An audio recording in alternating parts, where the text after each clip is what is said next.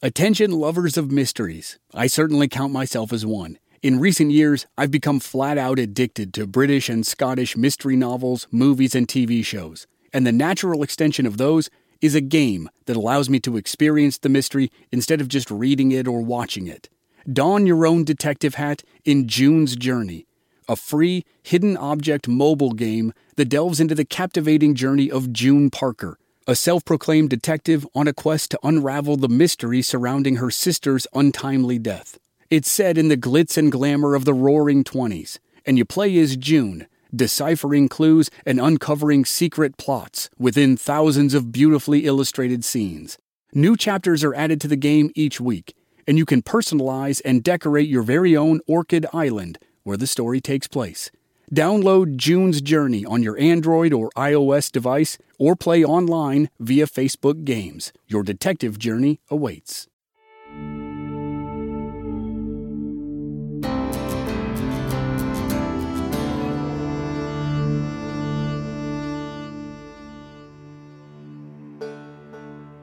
It was a sleepy afternoon in July of 1926. Things were moving slowly in the American Railway Express office in Austin, Texas. The summer shifts were always like this: quiet, slow, and hot. People would come in to send and receive packages and run basic errands. But today, nothing much was going on. That is, until a certain customer walked in. The agent in the office, E.I. Bodell, was tending to some business when he saw the customer walk in. The customer looked official enough. He wore a suit and a hat, and he waited patiently for service. When Bodell was available, he called the customer over. Bodell asked how he could help. The customer wanted to buy traveler's checks. Traveler's checks have fallen out of use, but before prepaid debit cards and credit cards, they were a popular way to ensure that you had money while traveling abroad. They came in a variety of currencies, could be exchanged for cash, and had no expiration date. So to keep them secure, the checks had to be signed twice, once at the point of purchase, and once again when using them to buy something. Bodell watched the customer sign. He asked what the customer's name was. The customer didn't look up. He just put a badge on the counter and announced that he was Ranger Captain Frank Hamer. Bodell looked at the badge and then at the customer. He knew what Frank Hamer looked like. Frank was tall, and this guy was average height at best. Bodell didn't know what was going on, but he knew the customer wasn't Frank. He said as much to the customer's face. The customer realized the jig was up. He scooped up the badge and ran out of the office. The real Frank Hamer was now on the case. He was about to track a man who'd successfully impersonated lawmen all over the country. But when the imposter pretended to be a famous Texas Ranger, he took it a step too far.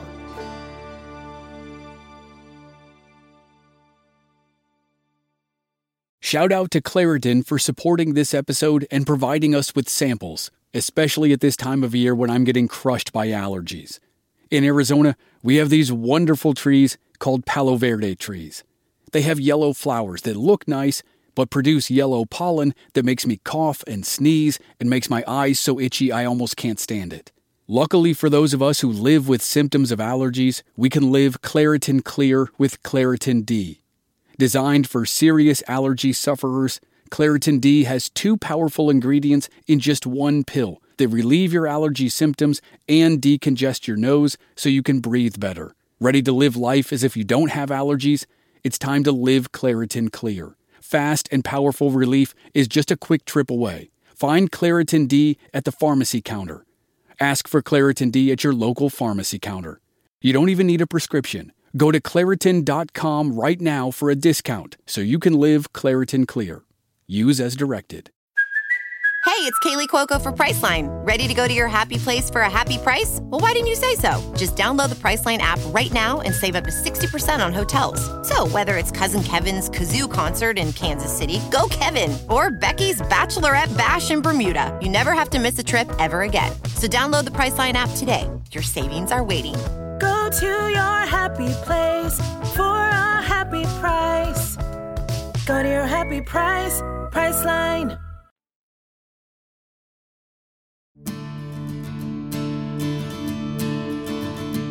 From Black Barrel Media, this is Legends of the Old West. I'm your host, Chris Wimmer. In this season, we're telling a 4-part story about the historic career of Texas Ranger Frank Hamer. This is Episode 3, Enemies.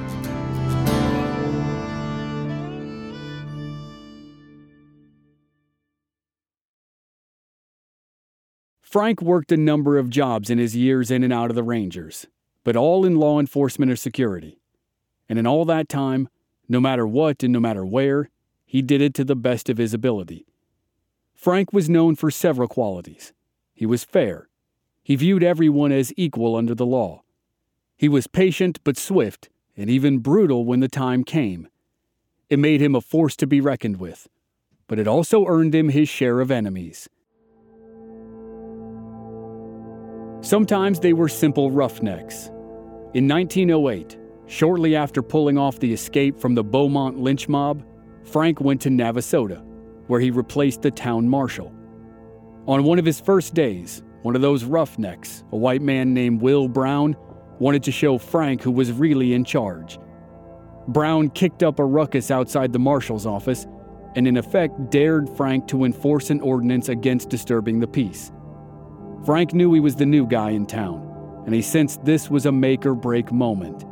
So he walked up to Brown, grabbed him by the beard, and threw him into a patch of mud. Then he publicly marched Brown to jail.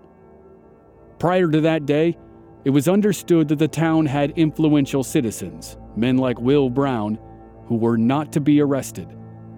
Another Navasota citizen warned Frank about it a week later. Frank was then given a list of those citizens. He doubled down, and that night he arrested someone on the list for drunkenly shooting up a saloon.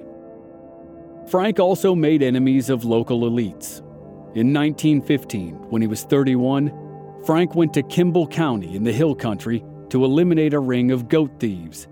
It was just like his old days. The prime suspect was Fletcher Gardner, the son of a wealthy and powerful rancher. After weeks of stakeouts, Frank caught Fletcher driving the sheep out of the pasture. Fletcher had prevented the sheep from leaving tracks by driving them across a wagon sheet he placed in the gate. Frank arrested him and disrupted the ring of thieves. Some in town felt that even if Fletcher were guilty, a conviction would hurt the family's reputation. And the Gardners agreed, of course. They condemned the trial as a political attack. But Fletcher was convicted. So when 1924 rolled around, Frank was 40 years old and a ranger captain, and he was used to having enemies in low places and high. But he probably didn't expect that the highest enemy would reside in the governor's mansion. In November of that year, a woman named Miriam Ferguson, generally called Ma Ferguson, won the governor's race. It was a controversial victory. It was understood by everyone, including Ma, that she was running as a proxy for her husband, James Ferguson, who was known as Pa Ferguson. One of the campaign slogans was, "Me for Ma, and I ain't got a darn thing against Pa." So what would anyone have against Pa? Corruption, for one thing. Pa was a former governor who'd been impeached during his second term. He withheld funding from the University of Texas because it wouldn't fire a faculty member who was one of his political opponents. Pa was forced to resign and was barred from holding elected office in the state of Texas. Ma admitted that her campaign was, in part, to rehabilitate his image. She also promised that her victory meant 2 governors for the price of 1. Many expected the same old Ferguson corruption, and it didn't take long for them to be proved right. One of the first orders of business was budget cuts for the Rangers. The size of the force fell from 51 Rangers to 28. And crucially, the Fergusons appointed their own captains for each of the Ranger companies. There could only be 6 captains at a time, and Frank didn't make the cut. But even the Fergusons knew that if Frank left altogether, it would be a great loss. So they retained him as a private and named him Special Investigator. It meant that he was assigned primarily to cold case work. Like all his other jobs, he took it seriously. It gave him a chance to work his muscles as a detective again. So for now, Frank was back to tracking.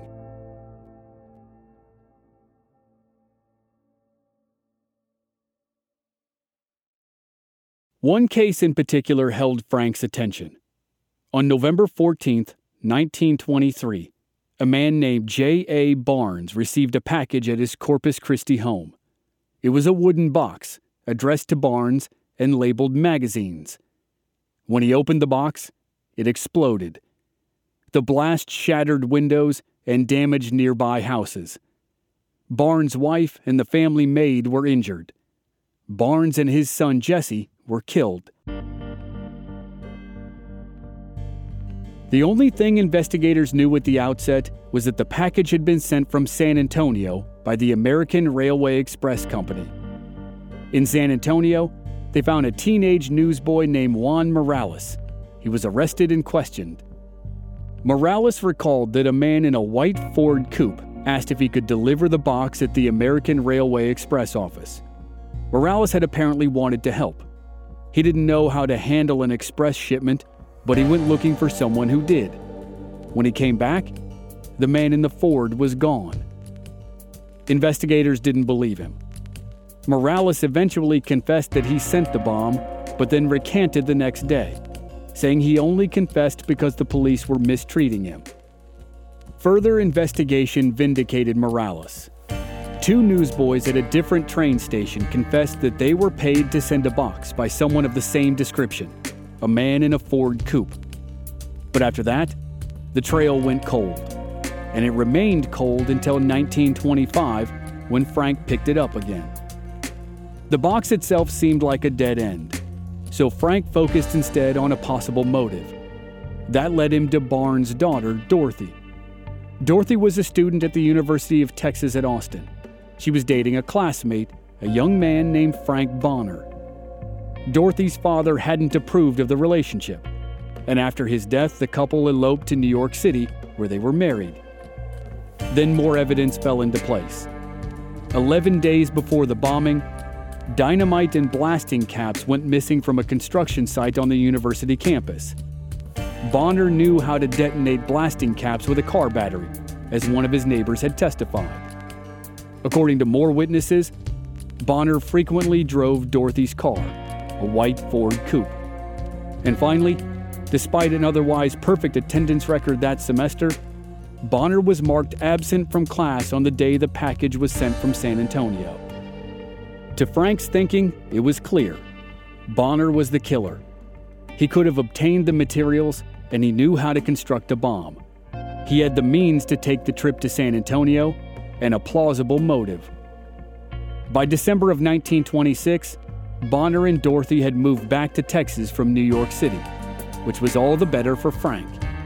He presented his evidence to a Nueces County grand jury, and on the night of the 8th, Bonner was arrested and indicted for the murder of J.A. Barnes. All of the evidence was circumstantial, but Frank believed it made for a compelling case. It told a clear story. A young man thought his only chance at staying with his sweetheart lay in killing her overbearing father. Still, a problem arose during the trial. It wasn't odd that Dorothy testified on her husband's behalf, but Dorothy's mother, the wife of the victim, spoke up for Bonner too. She denied any hostility between her late husband and Bonner. But even if Dorothy's relationship with Bonner wasn't a problem for Mr. Barnes, one thing was clear. Mrs. Barnes bore her son-in-law no ill will. That hurt Frank's case so much that despite the breadth of evidence he'd collected, and despite the expert witnesses who testified for the prosecution, the jury remained in doubt. After 37 hours of deliberation, it was hung. 10 voted to acquit, and 2 voted to convict. Bonner went free. Frank and the other Rangers attempted another indictment in 1931, but to no avail. It wouldn't go to trial. Bonner lived the rest of his life with Dorothy in San Antonio. He remained the primary suspect in the murder until his death in 1980 at the age of 81.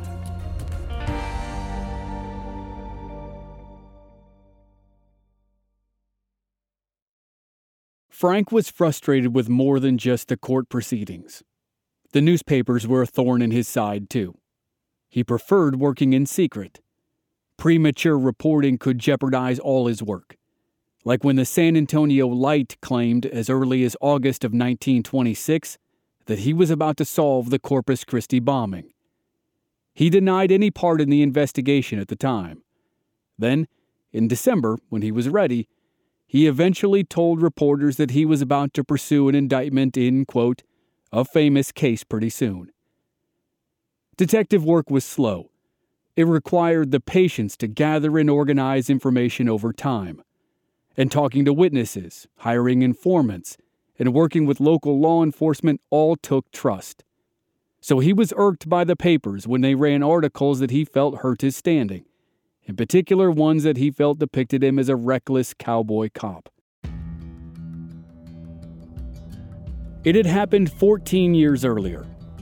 In April of 1911, the mayor of Houston, Horace Rice, fired the chief of police and 13 officers.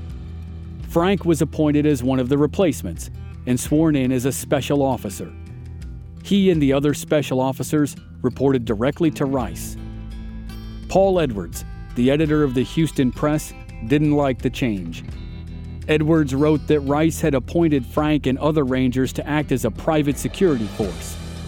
Another writer for the Press called the special officers the Wild Bunch. Things escalated in 1912. Frank and another special officer were walking down the street when they ran into an old friend of Frank's. He was Jim Dunaway, a veteran lawman. The three stopped into a soda fountain to chat.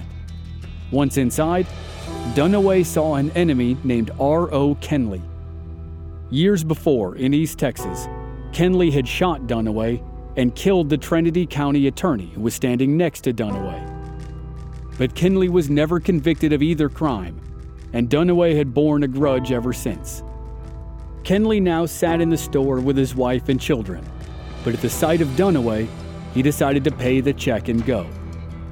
Dunaway said later that he thought Kenley was reaching for a pistol, so right there, in front of everyone, Dunaway pulled out his revolver and pistol-whipped Kenley as he was trying to leave. Frank and the other officer pulled the gun away from Dunaway's hand and arrested him. The Houston Press reported on the story.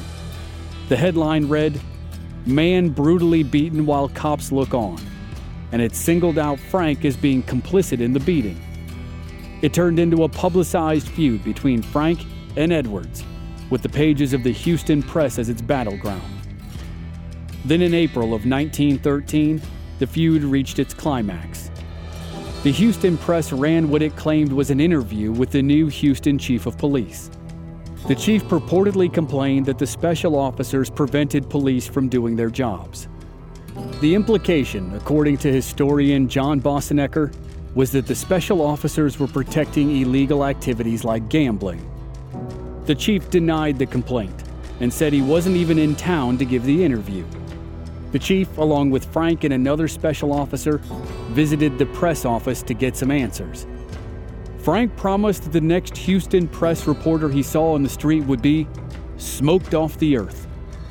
Edwards quoted Frank in the paper, and days later, Frank savagely beat two of the press's reporters. Frank was arrested, he posted bail and paid a fine. It was a blemish on Frank's career. He didn't grasp or didn't care to that in this new world, he and the other Rangers seemed like an old world attraction.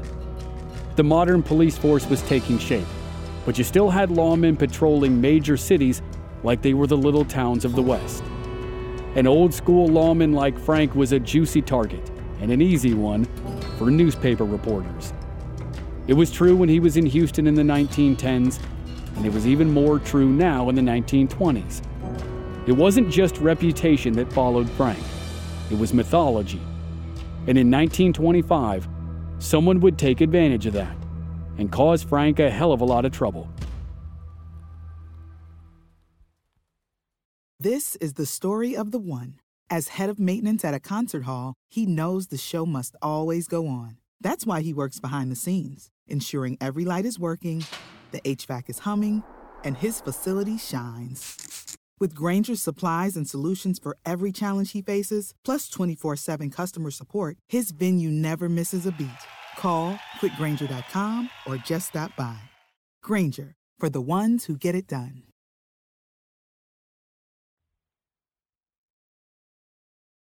In 1925, as Frank was picking up the Corpus Christi bombing case, he was also dealing with a financial matter. He was receiving bills in the mail, all for luxury purchases and checks.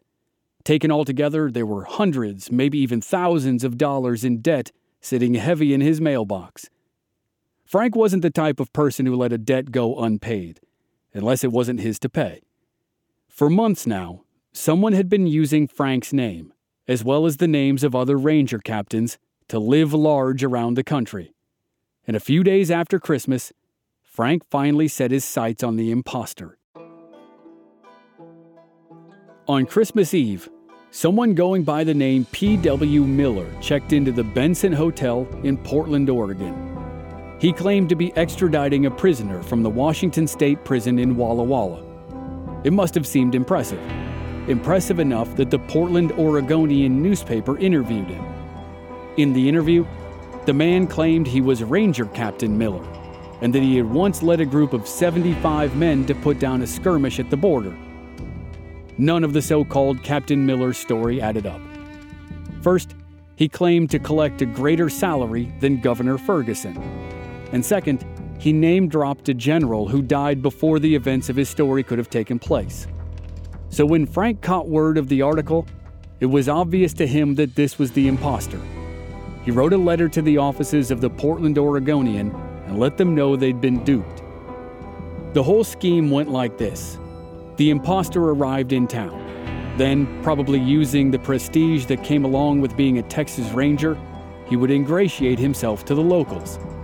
He was also able to get himself into Masonic lodges and Shriners clubs. Once he did that, he would write bad checks around town, run up a huge bill on clothes and fancy dinners, and then leave before anyone got wise. The scam came to a halt in the summer of 1926. By now, federal law enforcement had their eyes on him, but he had managed to slip out of reach. But then in July, the imposter went to Austin. While he was there, he stopped into the American Railway Express station and asked for the price of traveler's checks. When asked for a name, he said Ranger Captain Frank HAMER and flashed a phony badge as proof. The scam had worked everywhere else he'd tried it, but not here. If there was any place that Frank was known on sight, it was Austin. Frank lived and worked in this part of the state, and everyone knew that the real Frank HAMER was the strong and silent type. He had an easy, lumbering gait, and he was tall. So if someone this short were to stride in and proudly declare himself Ranger Captain Frank HAMER, it would be clear that they were up to no good. The railway agent, E.I. Bodell, caught on to the grift. He replied, "You're not HAMER," and the imposter knew he had gone too far, so he bolted. It wasn't long before the real Frank HAMER caught up with him. A week after the incident in Austin, Frank arrested the imposter in San Antonio. It turned out that the imposter was a Texas State Prison escapee named John Sawyer, who was originally from New Jersey. His attempt to buy traveler's checks was, in all likelihood, an attempt to flee the country. With police and federal officials looking for him, Sawyer probably figured that he would be safer in Mexico. Frank entered the jail and met Sawyer. Frank was 6 feet 2 inches tall, and Sawyer was 5'6", and Sawyer was hiding behind a desk. Frank immediately understood who he was dealing with. With a laugh, he assured Sawyer that he wasn't going to hurt him, and asked him to come out. He kept Sawyer's pocket watch as a memento. On the back was inscribed, "Frank HAMER, Captain of the Texas Rangers." Sawyer was charged with impersonating a law enforcement official and sent back to prison. He signed an affidavit swearing that he had chosen to impersonate Frank simply because Frank was so well known.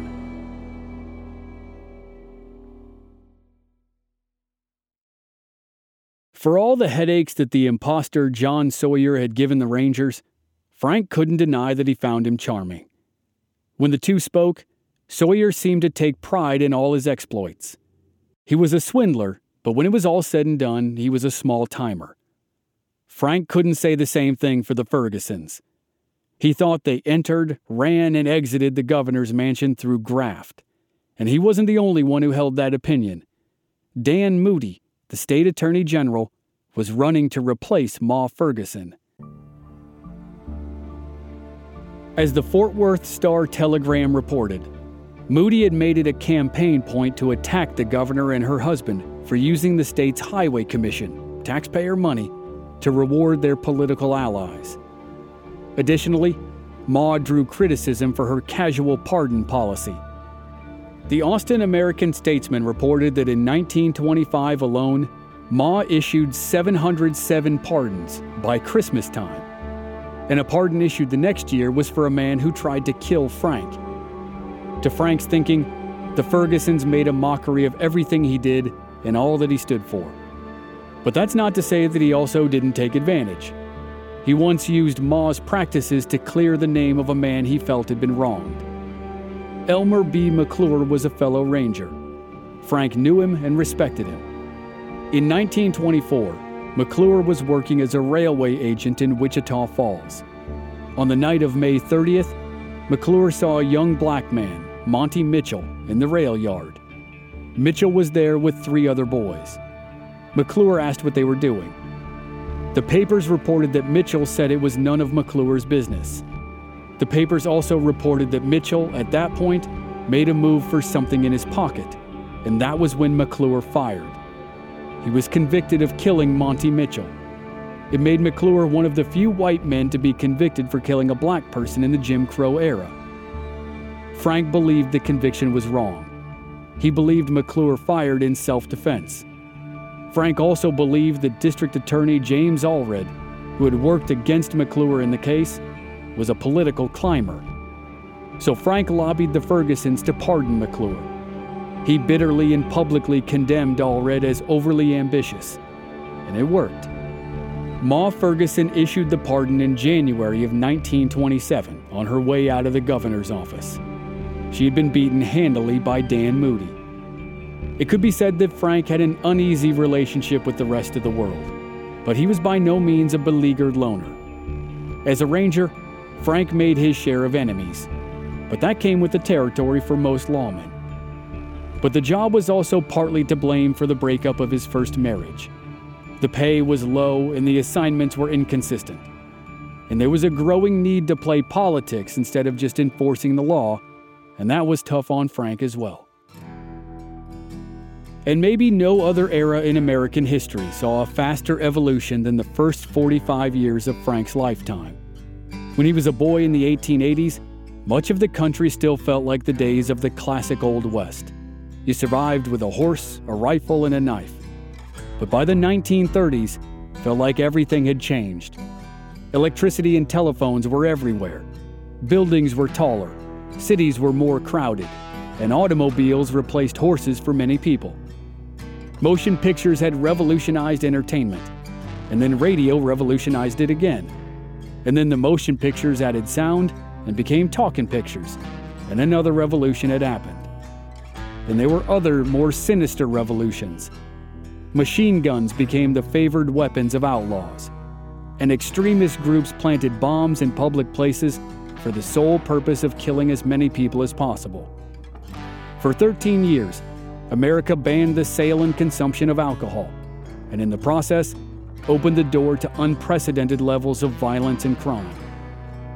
By 1934, America had new outlaw names to match the fame and infamy of legends like Billy the Kid, Jesse James, and Butch Cassidy and the Sundance Kid. Now names like Al Capone, John Dillinger, Pretty Boy Floyd, and Bonnie and Clyde were in the headlines. In 1934, all the major outlaws of the gangster era fell one by one. First up was a couple from West Dallas who were not much more than kids. Frank HAMER was about to accept his most famous mission, to track down and end Bonnie and Clyde.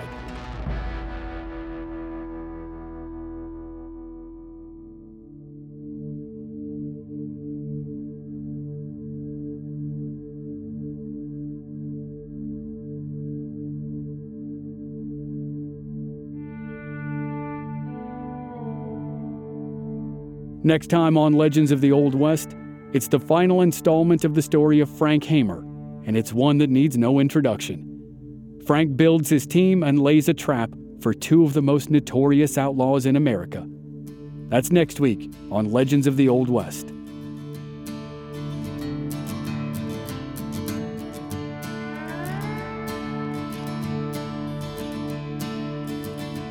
This season was co-executive produced by Stephen Walters in association with Ritual Productions. Research and writing by Dante Flores. Original music by Rob Valier. Audio editing and sound design by Dave Harrison. I'm your host and producer, Chris Wimmer. Find us at our website, blackbarrelmedia.com, or on our social media channels. We're at Old West Podcast on Facebook, Instagram, and Twitter. And you can stream all our episodes on YouTube. Just search for Legends of the Old West Podcast. Thanks for listening.